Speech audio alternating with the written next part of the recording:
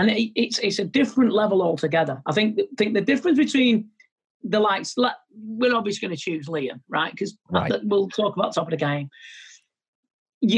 His level of desire to not be looked at as a coward, and there's no way, shape, or form, I'm the only word I can think of, or a quitter, it just doesn't exist in his mindset.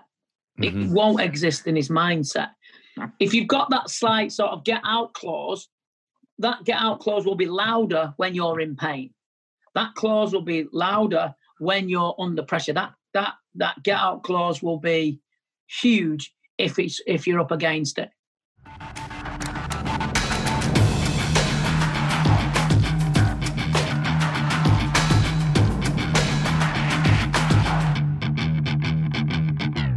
Welcome to another episode of the Science of Building Champions podcast, where I chat with top-level fighters and coaches and dive into their stories to discover what makes champions. And today, I have the honor to speak with Vinny Shoreman, a former Muay Thai coach, a fight commentator, and mind coach who's in demand around the world, from professional fighters, TV stars, to everyday folks struggling with doubt. Thanks for joining me today, Vinny. Brilliant. That's no problem. I know you're a busy fella, problem. So I appreciate you taking the time. I'm not today. Keep saying it, because it keeps saying it. People say that, oh no, you're really busy. And I'm like, am I even looking through the window and watching YouTube all morning? No, but yeah, thank you, man. I appreciate you having me on. And it's you're a nice fella, and I've spoke to you before a few times, and it's always been enlightening. So yeah, thank you very much. No, I'm not great, mate. I mean, to say I've spoken to you before, I was thinking, when did I first actually meet you properly? And I think it was, you came down to do, down. So you were down in sort of Cambridgeshire, that sort of area, doing some of your Muay Thai mindset seminars. I think it was about 12 years ago now when I think about it. It was a long time ago. Yeah, it was back when I was going to say I was taller then, but I'm not grown the same size. Same height. I know. It was a while ago. Yeah. Since then, obviously, lots of things have happened, etc. But it's the game that I'm in has expanded and learnt more and more education, more less mistakes, etc. and more learning. It's been good, great journey. Yeah. I mean, and you've got a lot of strings to your bow. So Muay Thai coach, probably a lot of people know you from the Muay Thai commentator side of things. Yeah. But of course, that sort of mind coach, which is obviously for fighters, you've been applying it for that, but also everyday folks, isn't it? With anything they're kind of struggling with in terms of confidence. I mean, I'm more with, people do get caught up on thinking that I just work with fighters and athletes. Absolute, it's a fallacy that, I work with everybody in all shapes and forms and all walks of life. So yeah, but I mean, predominantly Muay Thai was where I was, commentary. I had a gym first. I used to fight.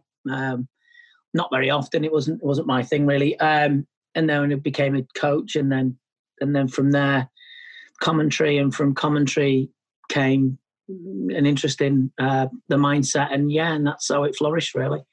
So how did you actually get into Muay Thai in the first place then? What's the story there? I was 15, and the local leisure centre, there was a friend of mine called Russell Thornley. He was in my class at school, not in my class at school, in my year. Right. I heard of this Thai boxing stuff. I always liked ninjas and kung fu and jumping in the air and booting things, splits and of the like. And I went and watched Master Sken, or Grandmaster Sken as he's called now. He had a gym there, and seen him flying around with the greatest of ease, and decided that's what I wanted to do. And and then it becomes an addiction then, doesn't it? Like yourself. Yeah, and you say you did do some. You had a dabble with fighting as well, but you decided that wasn't for you. Wasn't really for me. It was. I had an analytical mind and used to question what everybody told me, and that sounds like I was being insolent. I wasn't. It just became. I just used to question what people said, and didn't really think, well, that won't work, and maybe it was too overthought things. But it wasn't my thing. It wasn't. I didn't see the point. For some reason, I didn't see the point. I liked sparring. I liked everything else about it, but I just didn't see the point. And it became a lot of pressure for me personally. It became a little bit too it became too embroiled in it. And I think that's where the mindset comes from, to be honest, Don. Yeah. I think that's where I struggled to see a positive outcome in it all. I think that's where the embers of the fire was lit to. It's not the embers. The fuse was lit for me to go down that path of understanding as to why I didn't perform, because physically I could do it. Yeah. I wasn't, I was physically gifted, if that makes sense, but it was just the mental side. I didn't really see the point. There was too many what ifs. I was more worried about losing than winning. Right. It was strange. It was more, the focus for me was more about if I lose A, B, C, instead of, well, there was never if I won. I did win. I mean, I had 8 and won 7. But I mean, it still stuck in my mind. And then when I did lose, it wasn't the worst thing ever anyway. So it's probably an anxiety mindset that I had back then. So, and because you're a young man, you want to win. You feel like if you do lose, it's the end of the world, and everyone will hate you, or the world will implode, and it certainly doesn't. It's down to the, I guess, the frequency that we tend to fight outside of Thailand as well. There's so much, so few and far between that there seems to be more pressure on every single fight, doesn't there? Whereas in Thailand, it is another day at the office. It literally is, weeks apart, the fights, rather than months, isn't it? So it's probably less pressure. Yeah, and in Thailand they say, "Oh, break arm, no problem. No kill, no my pelai." It's like, all right, you broke your arm. Oh, it's okay. Rub chili on it; it'll be fine. And I think that this, leaves a lot to be desired medically.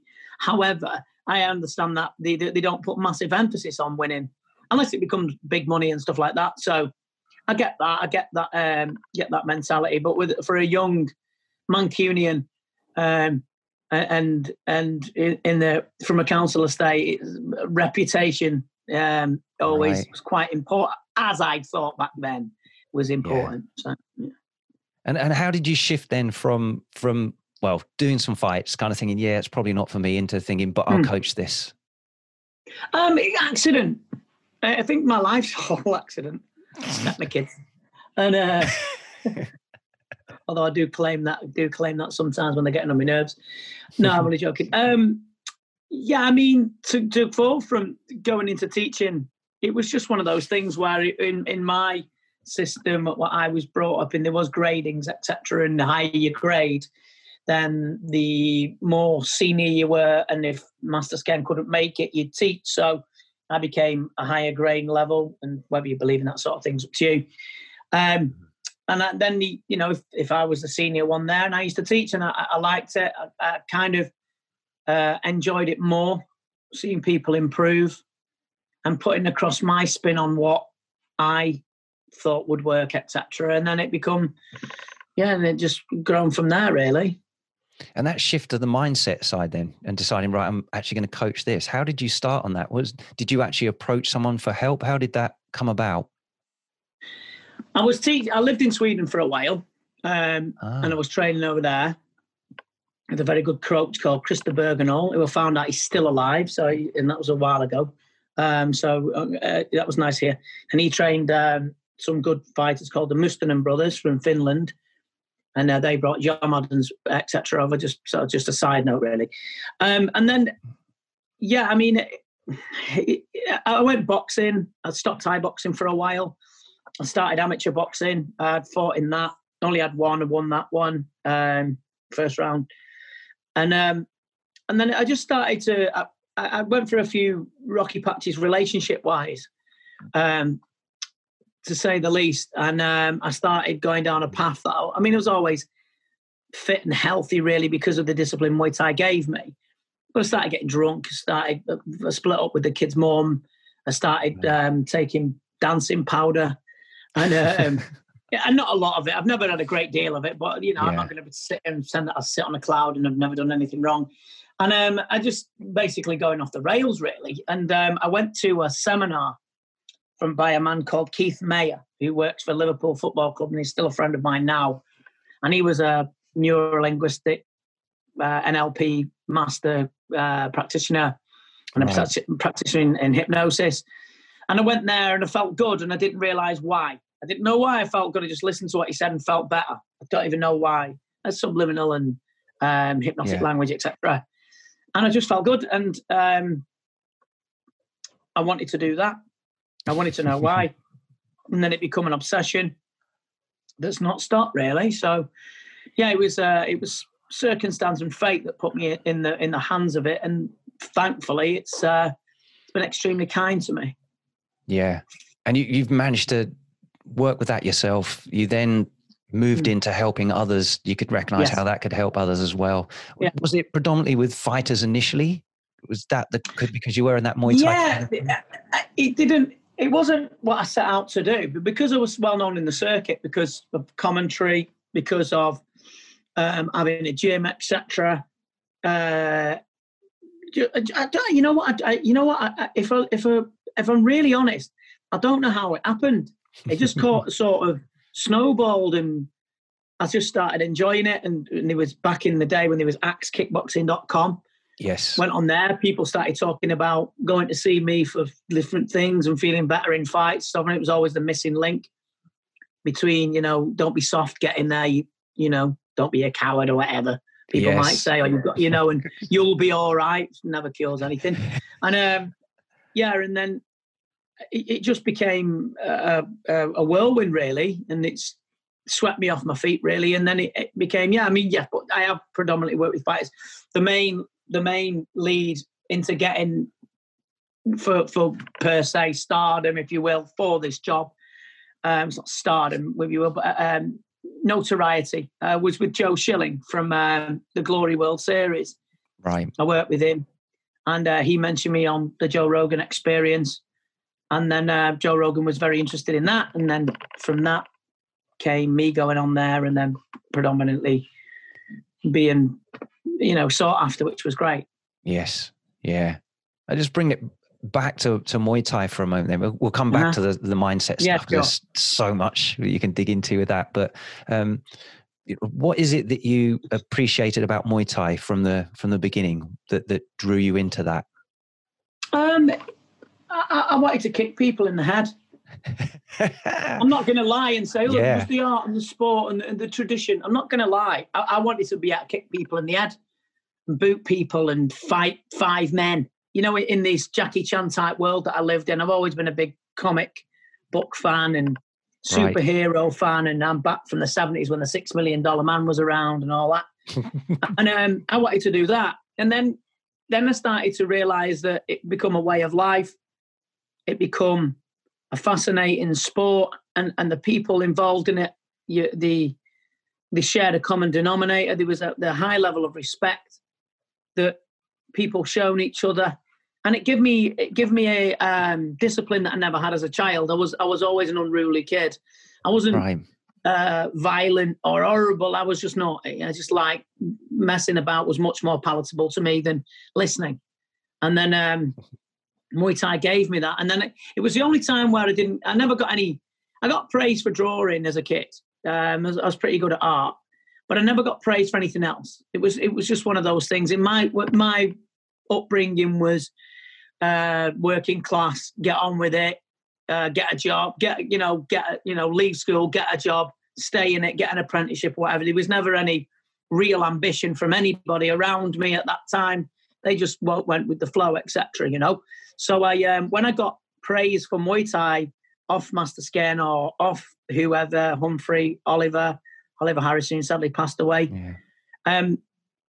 Them telling you that you're good at something was like, 50 commendations that you would get at school, So it was something where I found that I was enjoyed.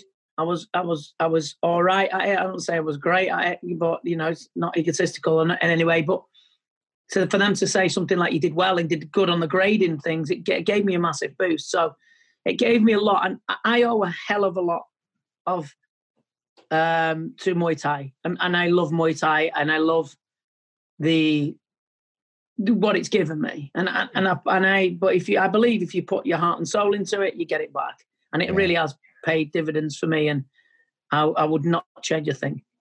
So is your appreciation of Muay Thai different now to how it started? Your whole sort of perspective on Muay Thai from when you were initially attracted. Yeah, because when I was involved in Muay Thai, they weren't really full rules. There were 3 2-minute rounds.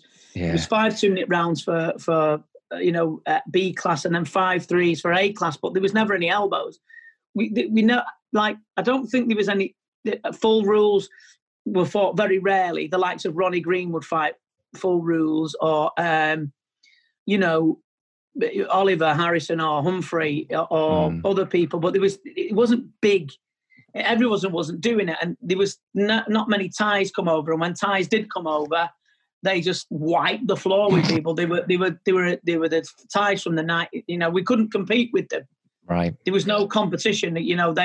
You throw you all over with clinch. It was more like a kickboxing, taekwondo derivative, really, of Muay Thai that we had back then. Yes. There were still fantastic athletes, still tough men, but the level of experience was vastly different, and that's why you've got to admire people like Raman Decker, Ronnie Green, Oliver Harrison, Humphrey, Lisa Howarth, etc. The people that took part in fighting these people that were vastly more experienced. Even the Dutch had so much more experience than the British. So it was a different era altogether, different completely. Yeah, it really was, wasn't it? I was talking to Damien Trainer, and he was saying about how strong the influence was of the Dutch fighters, because there wasn't really anything else at that time to tap into. There wasn't that much on TV. It was like Eurosport. There was a few things, there wasn't that much influence other than what you were seeing with the Dutch style as well. And of course, no, there wasn't. We had a video of, I think there was a guy called Byram Kolak, and he trained at Shakariki camp with Tom Harrick and Michael Van Hetten, I think his name's, and Theo Wilson. And we watched that video that many times that we could almost speak Dutch with the commentary, because it was just so worn out by watching it. But yeah, it was all leg kicks, hooks to the body, low kicks, pretty much like Damien's style anyway, which is very explosive and enjoyable to watch. Yes. Good fighter, Damien, nice guy. But yeah, there was no intricacy really, like clinch sweeps like you see Liam doing, and Sanchai and Superbank and all that, There was none of that, and now that there's a whole myriad of things that other people can watch and take in, and it's a healthy time for Muay Thai, and it's also a great time to learn all sorts of fantastic technique. Yeah, there's so much being shared now, isn't there? So many more references you can look at, particularly with social media, videos. Really, the availability of video to kind of watch and learn the technique from that, and then try and mimic that and mimic different styles. There's just a lot more, I guess, styles as well of different fighters. So people can try on a lot of different styles themselves to see what fits them now.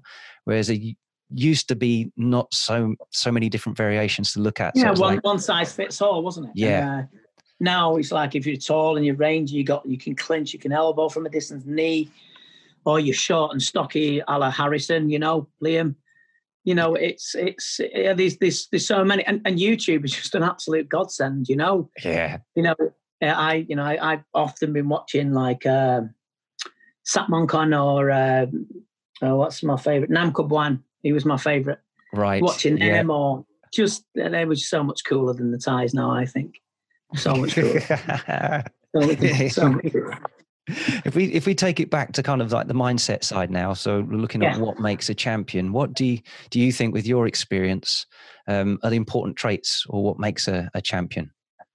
The main thing that makes a champion is like, look, I've seen so many good technical kids. Technique, and they can sweep, and they can score, and they can do all that in the corner and all that sort of stuff. But what will take them to the different level is they're not tough enough. Right. They've not stressed their nervous system enough for the unconscious mind to go, okay, we'll go this other level. They won't get it. They're not hard enough. Some of them aren't hard enough. That's what mentally, it boils down.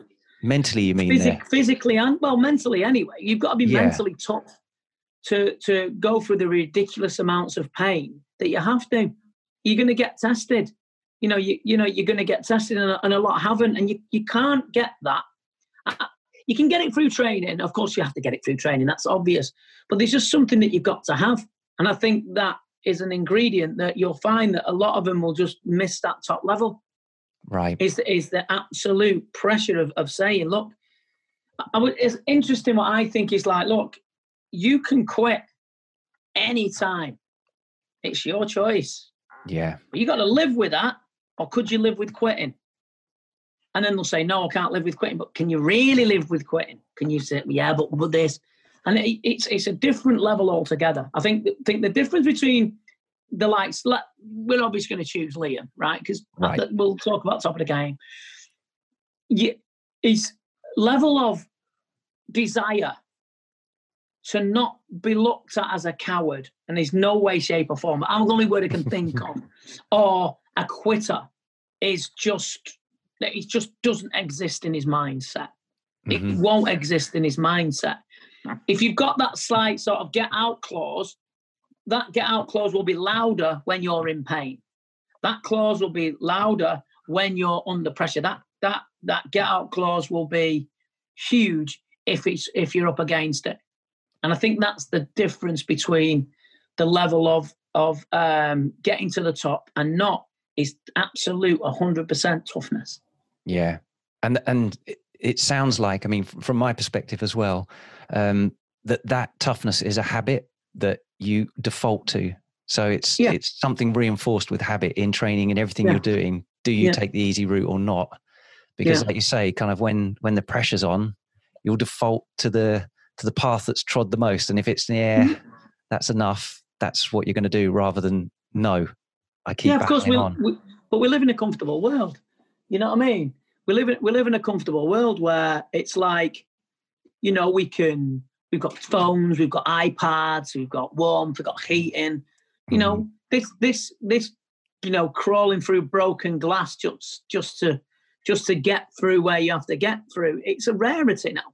And it's a rarity because we justifiably we live in a we should really live in a kinder world, you know, and well, we do in the Western world anyway. And it's that desire that, you know, is it a sport, or is it what you are actually willing to, without sounding cliche, to die for? Are you willing to? And some people go, yeah, I am, until it's like anything. It's like, you know, I've had a hip replacement recently, right? Just going off the subject, but get it mixed in. And everyone said, oh, hip replacement, you'll be up and about in a week. Or you'll be walking around. I tell you what, the best thing you ever did. And you're like, oh, great. Now I've had it done. And I'm not up and about bouncing around in a week. And it's been a month. And I've not been this, and this. I feel a little bit cheated. You understand? Right. But it's about people can say it's easy. Oh, you'd be all right, and then I'll die for it. But will you really? Because when you're at that point, you've got to go, look, there's a cliff there. Now you're either going to jump down and build your wings down in the end while you're not going down, or you're just going to get splattered at the bottom, or don't jump off the cliff. You've got to make choices. And I think a lot of people like the idea of being Insta famous with your gloves on and you stood with sweating at Yock House Centre in the training. But the other bits, the iceberg, you see the bit at the top of it, but you don't see the blood, you don't see the snot, you don't see the tears, you don't see the doubt, you don't see the darkness. And that's what you've got to go through, all that to get to the top. And I think if you're willing to do all those things and be congruent with what you believe in and congruent with where you're going, then yes, it's achievable. But the thing is, they're called champions for a reason, because at the end of the day, it's not fucking easy. Excuse my French. It's not easy. I don't know how to swear in French, but you know what I mean. It's just merde. That was it. Yeah, that's the one. That's the only thing I know. But you know what? It's the differences that make a difference is how far you're willing to go, and it goes beyond the training gym. It goes into a very dark place, and you have to be honest. It goes a very dark place, and you have to be comfortable in the uncomfortable. And a lot aren't. But if you are, crack on. And there is kids out there that will make it, no doubt. But to make a champion, hard work, dedication, fitness, everything's got to be there. And that's down to dedication and focus. But I think to make it, you've got to be willing to do what an other guy won't do. And if you're not, then it's not the end of the world, but it's at least you found your level. That's my opinion. I think Muay Thai actually helps to set that level so high because of the physical risk, I guess. Yeah. You know, ego risk massively as well, getting knocked out in front of everybody potentially. Yeah. But it does push things to that nth degree, doesn't it? Where it does really, really test your grit. Not like, oh, you know, would I stop here? It's you really push that limit where it's not just you want to stop. You have to override that. It's not just it's a little bit uncomfortable. It's properly pushed the real boundaries there. It's and I mean that's why, you know, I'm fascinated with watching people. Like I know Liam's story off by heart. You could write a book on him, I think, because I know what he's been through. But I know a lot of people have been through. Frankie Udders, lots of different fighters, world champions, you know, who I know very well on a personal level, and what they go through is, you know, is extremely arduous and extremely it's an emotional roller coaster. But I just think it's down to, you've got to have just an unwavering desire that when it's going against you, see, it's all right. Everyone can run about when it's sun shining. It's so easy to go jogging round the woods when it's sun shining. But when it's pissing down, when your legs are hurting, when you're hungry, when you're starving, when you don't want to do it, when you split up with your girlfriend or your car's broke down, or that single-mindedness is a very rare thing, and that's why champions should be admired and revered, because that's what they go through. Yeah, they actually face up. My dog's got a cough, by the way. It's my dog. She's a King Charles Spaniel. She's got a bad heart, so she's just coughing. So we're talking about challenges there. And how they help you out. You know, they teach you lessons, don't they? But what are the sort of greatest obstacles, the greatest challenges that you've personally experienced, and what have you learned from those? A extremely abusive ex-missus. Learned from that. No, I'm not going to lie. Learned from that. What have I learned? The main thing I've learned in life is, when I was younger, I come from a council estate and all that sort of business, the relative hood, if you will, you know, rough part of Manchester called Longsight and Partington, and I came from, and what I had was I had an attitude problem, because anybody that spoke well, like a good self, or anyone that had their mums had a car, if your mum had a car, it was blew my, how can your mum have a car? Your mum and dad have got a car. And I had this real chip on my shoulder of anyone that spoke well, anyone that did well. I had this mindset where they would have had to tread on people to get that. You know, it didn't happen to working class people. It was this, it was them and us sort of thing. And it became a real problem for me up until, I'd say, into my 30s, really, when I realised that, you know, you've worked hard for what you've got. You weren't born into it. And all right, you may have been born into, your dad has a better job than my dad. My dad was an alky anyway, but I mean, and a loser. But I mean, you know, it's a true story. But it's like, I always thought that was, you had a privilege. I thought there was privileged people. And it turns out, of course, it's not true. And I had to learn those lessons. And I think that was the biggest thing for me. It was also, I didn't realise that mental toughness, you know about mental toughness, you immediately think about David Goggins or Liam or Triple G or Lomachenko or Khabib, and you think of this mental toughness. But studying, reading a book when you don't want to, when you think you've got to read, finish this book, and then you've got an essay to read to finish. Because I never did well at school because I was messing about too much and thinking, well, it was for idiots. Turns out, obviously, I was wrong. To have a mental toughness to be able to finish a book, to be able to sit an exam and focus, that's mental toughness. So people who are out there and thinking, I'm not mentally tough, there is so many things. Mentally tough is learning to play a guitar and then keep getting it wrong, but till you get it right, you know? And I just think it was, what my problem was me. My problem was me. When I believed this idea that money was the root of all evil, and it's them and us. I was completely and utterly led up the wrong path, and I don't know why I was like that. But it took a while to unlearn it, but thankfully I'm there now. That's interesting because obviously accents make me sound different, but it's Dad was an engineer doing shift work and stuff like that, and I guess relatively well off in terms of we had a car, Dad had a job, food, all the rest of it. But my kind of dad is very strong on the old mindset, mind over matter. You crack on. Very, very physical. Yeah. He wanted to be a boxer when he was a kid, but Mum wouldn't let him, so he didn't do that. He was actually born in Edinburgh, and he taught me lots of life lessons. It was always, everything was character building. So anything that sort of happened that was wrong is like, that's all right. It's character building, and that's how I felt. And I think probably because things were relatively comfortable for me, that's probably why I sought out things like, originally contact sports, because anything that didn't involve a bit of physical challenge and risk just didn't interest me. Whereas Muay Thai was the one that kind of, actually this pushes the boundaries here.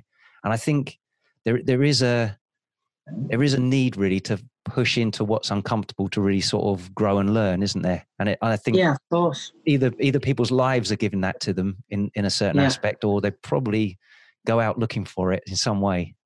Yeah, and exactly what you said. I mean, I wasn't guided. I was never guided, at all. And sometimes look at my kids and I say things and and the way I've tried to guide them, and I'm saying I'm a hands-on dad and I'm a wonderful dad and this and this. I'm not. I just do what I never had, and I was never. I had asthma as a child, so I wasn't physically good at any sports. I could make people laugh. I was good at that.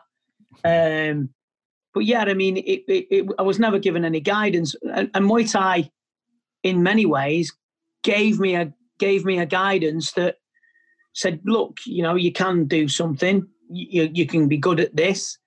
There's the rewards of it. And then, girls started to like you because you look physically better than you did. And you could do the splits, and it always promised wonderful mindsets of fantastic sex. And they really got disappointed, but never mind. But, to me, though, it became something, and it gave me a platform to be a commentator and stuff like that. And it's to be honest, I genuinely believe if I hadn't had Muay Thai, I'd be dead, or I'd be in prison. I think that's where I would have headed. I would have been on drugs, or 100%, because I was always chasing something for a buzz, and I probably would have ended up taking drugs, or I've been dead, or in prison. I think so.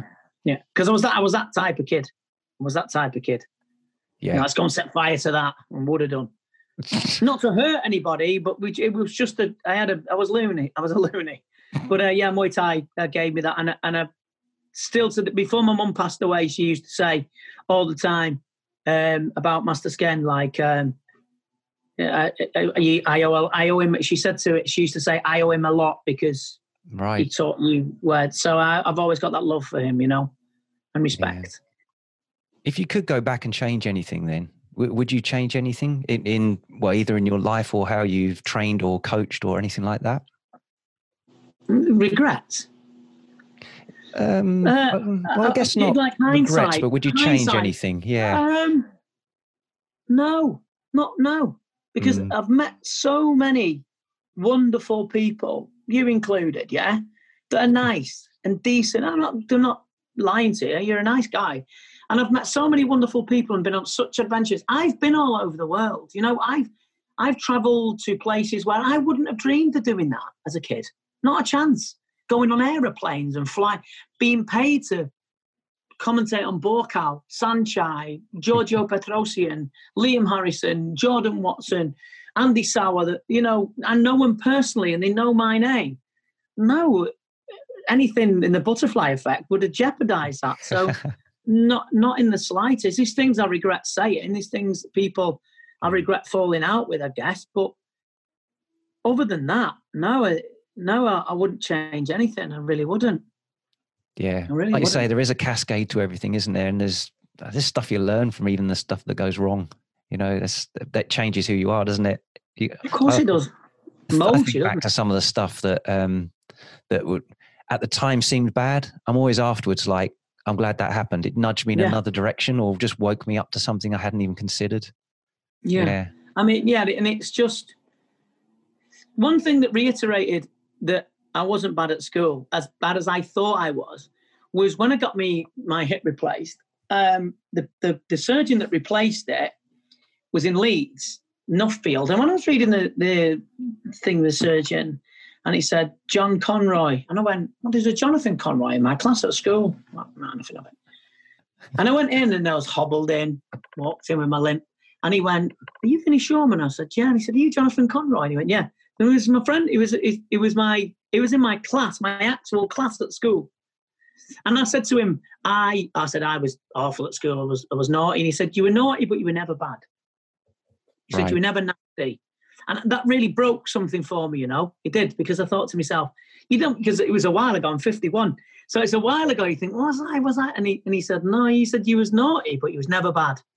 And that really, I don't know what it did in the unconscious mind of how I was, but it made me happy. And hence I had the best surgeon and the most trusted surgeon I could ever have. So yeah, it was good. That's brilliant. Yeah, it's the values behind what you're doing, I think, are the most important thing, rather than what's actually happening. So it's kind of like if your intention is to actually sabotage people, mess them up or whatever, that's one thing, isn't it? But if you're just kind of being mischievous and almost not considering the effect on other people, there's something you learn, I guess. But it's I got attention. Motive, right? I got attention. It was attention. It was, it's funny because I have and I don't know whether I'm the same mindset as other people, but I always remember people for laughing. I have this picture because cut a long story short, I live now in where I was brought up as a child for circumstances that happened.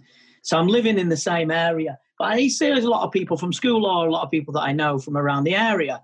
And I always remember them for how they laughed. Yeah. So it obviously meant something intrinsic within me for me to recognise that. You have to recognise it, don't you? It's perception, it's projection. So, and I just think that because I made people laugh and it made people happy, I think that was always the thing for it. It was never a vindictive type of fun, you know. Yes. Yeah. And do you know what? It's funny. I've been looking into sort of memory recall and all this kind of stuff as well. And it's one of the big things, as I'm sure you'll probably know, is that emotion associated with the memory is the bit that banks it. If there's no emotion, then it's gone. So something like making someone laugh and the emotion of that, I can see how that was indelible. That just stored. And everyone's so unique when they do that, aren't they? Not just the sound of it, but their expression, their face as they laugh. That's it's laughter's a wonderful medicine, isn't it? And it's just something that recently, of course, the circumstances recently, what's going on, there's been so little of it, you know. Yeah, that's very, very much so. It's brilliant what you shared there. But finally, I just want to sort of round things up for you here now. Yeah. So if there was like one piece of advice that you could give to someone to be as great as they could be, and whatever it is they choose to do, whether it's Muay Thai or anything, what would that be from your point of view and your experience? The one thing, the mantra that I hold for me and my children and for people is be decent. It's be decent. I don't care what you believe. See, I'm conspiracy theorists have been, I got insulted this morning on Facebook saying, you're blindfolded, you know nothing. You're an intelligent guy. It's some of the lines of, you're an intelligent guy, but you're stupid and you're blindfolded and then left a kiss, which is all contradictory in terms. But there you go. But I just think be decent. I just think if you can be nice to somebody, be all right with somebody, old school values, old doors for old people, good morning, you all right? And be nice and try and be kind to everyone. That's the main thing. I don't care if you've got a belt. Belts are great and it's fantastic, but at the end of the day, they gather dust. You ask any champion, they shrug the shoulders. It becomes part like a new, you want this amazing car, you get it, eventually you drive it and you look at something else and see something back. That's always the case. I think trinkets are trinkets. I think it's great if you want to do it and there's ambition and, I'm sure I'll be watching and supporting people that want to be a champion and do well. But I just think being decent, I think that's the main thing you should be. No one's perfect. None of us are going to get out of this alive. So it's just, just be decent and be all right with people. You're not going to like everybody. I'm not saying you should give everyone the benefit of the doubt. If it resonates in you that people are not very nice, then fine. It's not very nice. Sorry, my son's walking past. But I just think be decent. Like you're a decent man. You're a nice guy. You do things because you want to help people out. You don't have to do this content. You don't have to put the things out that you've put out that I've seen you do. You don't. But there's something within you that's decent. And I like that. And that's why I resonate with people like you. And I just think I think people should do it more often. I'm going to ramble a little bit. See, I believe people can have religion and that's absolutely fine. And I've got no problem with people believing whatever deity or whatever God shrine, whatever they want to worship. But I think we'd use less of that if people were nicer to each other. We wouldn't need to look at beyond the human, the human element if we were just all right with each other.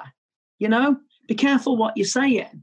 You're saying this is going to happen and that's going to happen and the government are doing this or they're planning to do this and planning to do that. Why are you spewing all this out? There's children listening. And when they listen to that, you try and undo it. Yeah. You try and undo it. Because that will be ingrained in their psyche before the age of, say, 7, and you're going to put that the government are trying to do this because COVID will go away, but the indentation of telling them that everybody's a crook and this, that, and the other won't. So you've got to be mindful of what you're saying around the people that are smaller than us. Yeah. Oh, that's what I believe. Yeah, sounds bang on, Vinny. Thanks. Thank you. That was awesome. Really appreciate you sharing that with us all, and no problem. Hope that helps people out. Thank you for having me on it, and I'm very honoured and very flattered that you asked me. Cheers, Vinny, and I look forward to kind of getting to see you properly once we are all allowed to travel around. Definitely next time up in Bolton, I'll have to sit down and proper chat with you and see how you're getting on. You can go to Bolton. I don't live there, though. If you want to go to Bolton, mate, if you want to be friends with Bolton, crack on. I was thinking that's the next time I'm probably likely to be up at Yokow or something like that. Oh, Yokow, yeah. Yes, that's what I was thinking of. Yeah. Let's just hope this dark cloud goes off the world and we get to better times. I'm sure we will. It's just going to take a bit. Yeah, bit of a test. It's another test. Okay, mate. It's the only test I've ever passed in my life. Oh, we have a driving test. I did all right, and the HIV test, which is always a good one. Always remain positive unless it's HIV. But you have a good day, and we'll speak soon. Yeah. Cheers, Vinny. I appreciate your time, mate. Bye. Bye. You can find out more about Vinny's work on his website at vinnyshoreman.com, and you'll find him on Instagram at Vinny Shoreman. And you'll find links to these with this episode. And if you found this valuable, please like, subscribe, and share with someone it could help too. And I'll catch you next time.